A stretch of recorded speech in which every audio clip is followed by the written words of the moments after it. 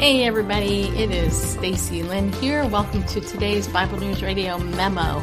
Today I have a great story I want to share with you. I read this story and I was like, this is today's story. This is from the Christian Post titled, Bibi reveals how God showed himself on death row, transformed an ordinary Christian. And the reason this story is stuck out to me is because Bibi was imprisoned for 8 years at least in Pakistan. And I covered her when I covered the Voice of the Martyrs persecution blog. I wrote about her, I blogged about her, I prayed for her, and I watched her story unfold and some of the unbelievable things that happened to people who tried to support her and people who weren't even believers who were trying to help her out. So here's what the article says in part. It says here, a Pakistani Christian woman imprisoned on death row for over 8 years based on trumped-up blasphemy charges recounted how that experience helped her grow strong in faith. In an address to religious freedom advocates at the annual International Religious Freedom Summit, Bibi, aided by a translator, described how her experience in prison transformed her from an ordinary Christian into a passionate defender and believer in the faith. Her ordeal began when Muslim field workers accused her of contaminating their water supply by drinking from the same water container, rendering it impure because Christians are viewed as unclean. An argument ensued between Bibi and the women that escalated into a criminal complaint after the women publicly accused her of committing blasphemy by insulting the Islamic prophet Muhammad, a charge that brings the sentence of life in prison or death by hanging. So anyway, it goes on to talk, because it's quite a long article, but goes on, tells a little bit about the different things that happened during it. But here's the interesting thing that the Lord did for her, which I never knew, and this is so cool. So it says here, she felt totally broken after being sentenced to prison, but she soon faced a reversal of fortune. After a week of continued weeping and crying out to the Lord, one of the early mornings, I saw one of the birds visited nearby the same area where I was imprisoned, and it was looking like somebody is talking to me. At first, I was really astonished when I saw that some bird is looking at me. I thought, what happened? And she said, Bibi then determined that the bird proved that her father's assertion that sometimes God reveals himself to someone in different ways was true. Bibi then began talking to the bird. I don't know why this word came out of my mouth, but I said, "Peace be upon you." I was talking to a bird. Even as she faced the death penalty for false charges of blasphemy, Bibi's encounter with the bird enabled her to see a silver lining. That situation lifted me up and my hope started. So this practice carried on for the next 3 years. At the same time, at 4 a.m., the same bird visited me, and that lifted me up. Bibi, who had previously characterized herself as an ordinary Christian, said the morning visits from that bird as a sign from God led me to grow strong in faith. At the first jail where she was housed, she began a routine of feeding that bird with what little provisions she had to spare. What she did, she said, was doing this practice to have a pot of water and some kind of food for that bird that really came to visit me every day. They transferred me from that jail where I was, where the bird was visiting me, to another jail, she continued. My prison changed from one area to the other area, but the bird kept on visiting me in that jail also. So I started keeping up the same practice of feeding them, and that's also giving me courage to grow more in my faith. I was sharing my faith even with those birds also, and that has led me to be more strong in faith. In addition to crediting visits from the bird for her giving her strength and faith, Bibi rejoiced about the advice she received from her father during her imprisonment. Don't worry about your life if you're going to be killed, but never compromise on your faith and be strong.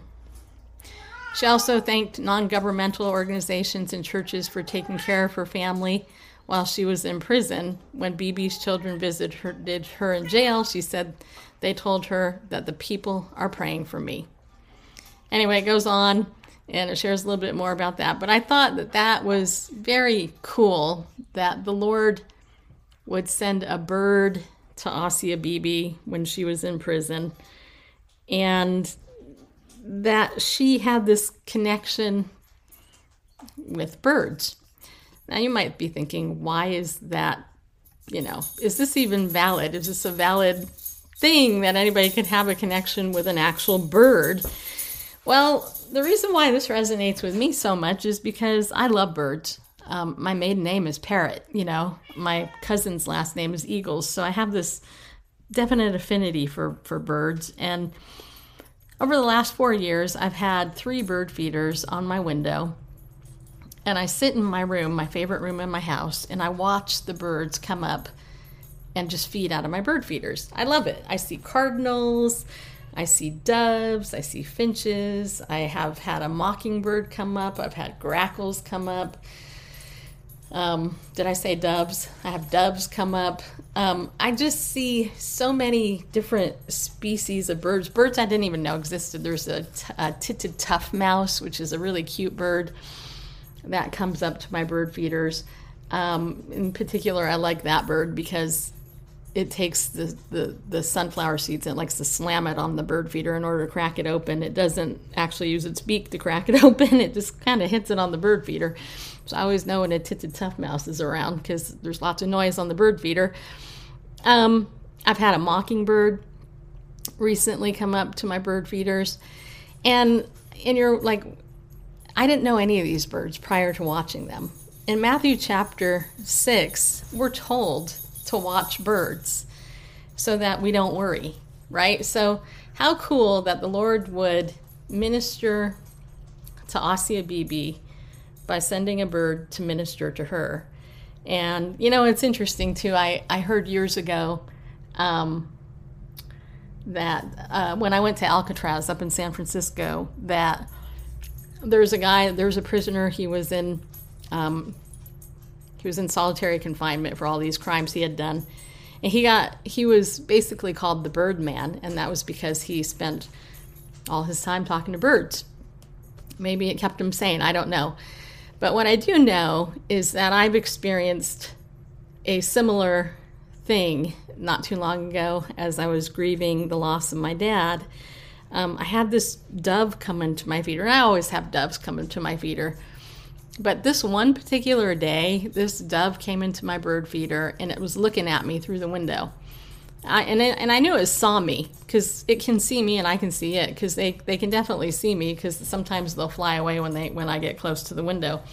But this particular day was unusual because the dove decided that it wasn't going to start eating, which is highly unusual for doves. Believe me, they love to chow down on the food. They butt each other out in order to dominate. But this particular day, this dove just sat there and it looked at me.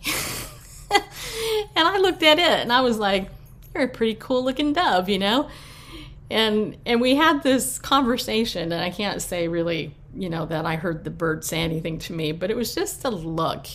It was like a knowing look that this bird understood I needed comfort.